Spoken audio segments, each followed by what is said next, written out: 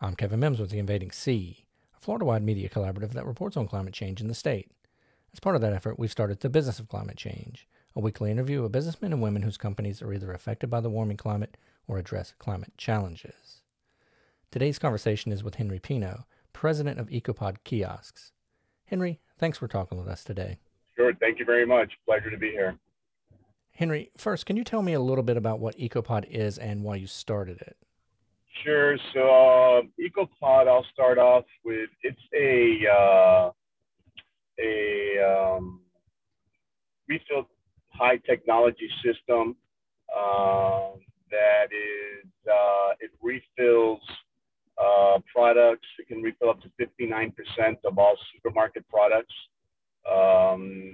Anything from I guess water all the way up to like mustard and mayonnaise and ketchup. It does all kinds of cleaners and laundry detergents. And so it's a pretty neat technology. And the way that the system works is folks are basically encouraged to bring back their empty pouches or empty containers that they previously purchased at the market. And these are containers that they can clean out at home. And they bring them into the store, and the machine basically dispenses their products in the chambers. I don't know if you've had a chance to take a look at the actual EcoPod video, but it's pretty cool. The way it works is everything is dispensed by weight. And the reason that technology works that way is that these liquids tend to be denser in colder climates. So you can't do it by time because then when it's very cold, unfortunately, people will not get the exact amount of product. But if it's weighted, the density is always the same and the volume, so they actually get a consistent dispensing.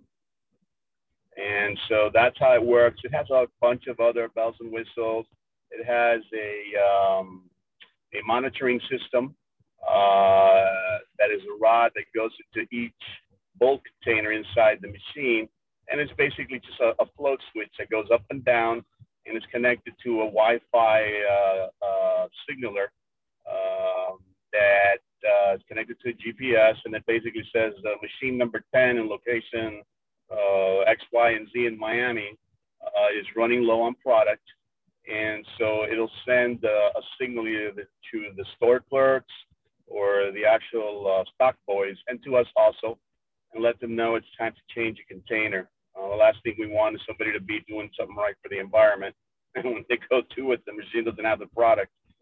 So these are all, I mean, it has all kinds of other things, safety features, where children can't just go in there and put a bottle and press a button. So it's got a lot of little things that make it very unique. The system was patented by my firm.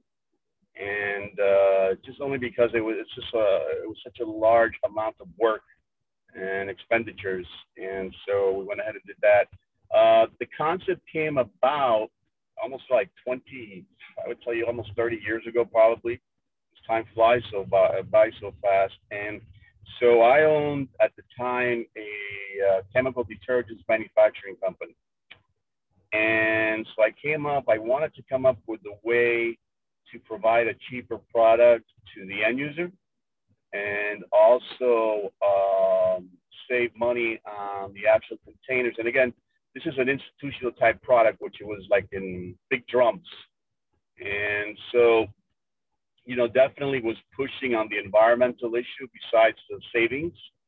But the reality is that back then, the environment wasn't an issue as it is today.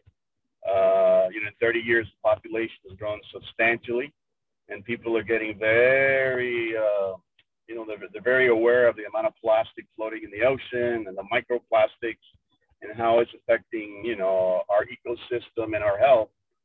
So bottom line is timing is perfect now for the EcoPod. Unfortunately, we did have kind of a standstill period because of the pandemic. It was very difficult to move into the areas that we wanted to be in, but that's changing really fast. So we consistently continue to approach the Walmarts, the Costco's, the Targets, the Kroger's. There is a lot of resistance because they're used to doing business a certain way. And unfortunately, it comes down to returns, stock dividends, and changing the way that they distribute and package is a huge undertaking. So, unfortunately, the dividends take a precedent over the actual environment, and we're very happy to see the fact that under the new administration, there is a call for change in the board of directors. And so, it's starting to make a change by all of that. And our system is being received better, but not where we want it to be at yet. Got it. So that really follows up into the next question about how retailers have responded to the idea. Well, at first glance, they love it. They say, wow, they say the usual, why didn't I think of that kind of thing, And then, we tested. We actually had a very good pilot testing with Unilever up in their headquarters in New Jersey. And the system was presented to their investors on Investor Day. And all of the institutional investment firms were there to see the yearly report of how things had gone the previous year and how Unilever was looking to go into the future. So they actually had the Ecopod there branded with the Unilever name, and it said powered by Ecopod. So that's the kind of receptiveness that we've had. But as time has gone by, there is still a lot of resistance because they started saying, well, wait a second, if we take this on, then that means that we're not going to need as much logistics support as we need, jobs, etc. But unfortunately, and I know I'm getting a little bit ahead of the question, is that we're creating jobs too. We're creating a lot of jobs. I mean, we could have thousands of these machines, if not more than that, because it's just, it's not just for the supermarket. It can be in an auto parts store or at a Home Depot or a Petco. And it has to be the way of the future. But again, Wall Street has a different way of approaching things. But we are starting to see a change. The biggest one has been the one with Exxon Mobil, where 4 seat members three were replaced by new, more green-minded type of directors. And so in the boardrooms, the directors, the shareholders are really starting to make a difference in pushing. So, I think it's going down the right path. Hopefully, it goes down in a consistent fashion. My biggest concern is some of them make a pledge, but they say, okay, we're going to be plastic free in the year 2060, and we are 40 years away or 30 years away. And my concern is not just that, is that we finally get there and then they say, oh, we need more time. The reality of the matter is that they got to understand that since the Industrial Revolution took place, it's only really been like 100 years, or a little bit more.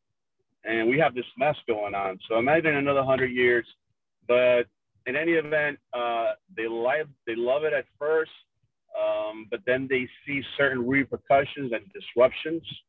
And unless the government gets very involved, especially in the plastic side, Congress presented the Free from Plastics Act,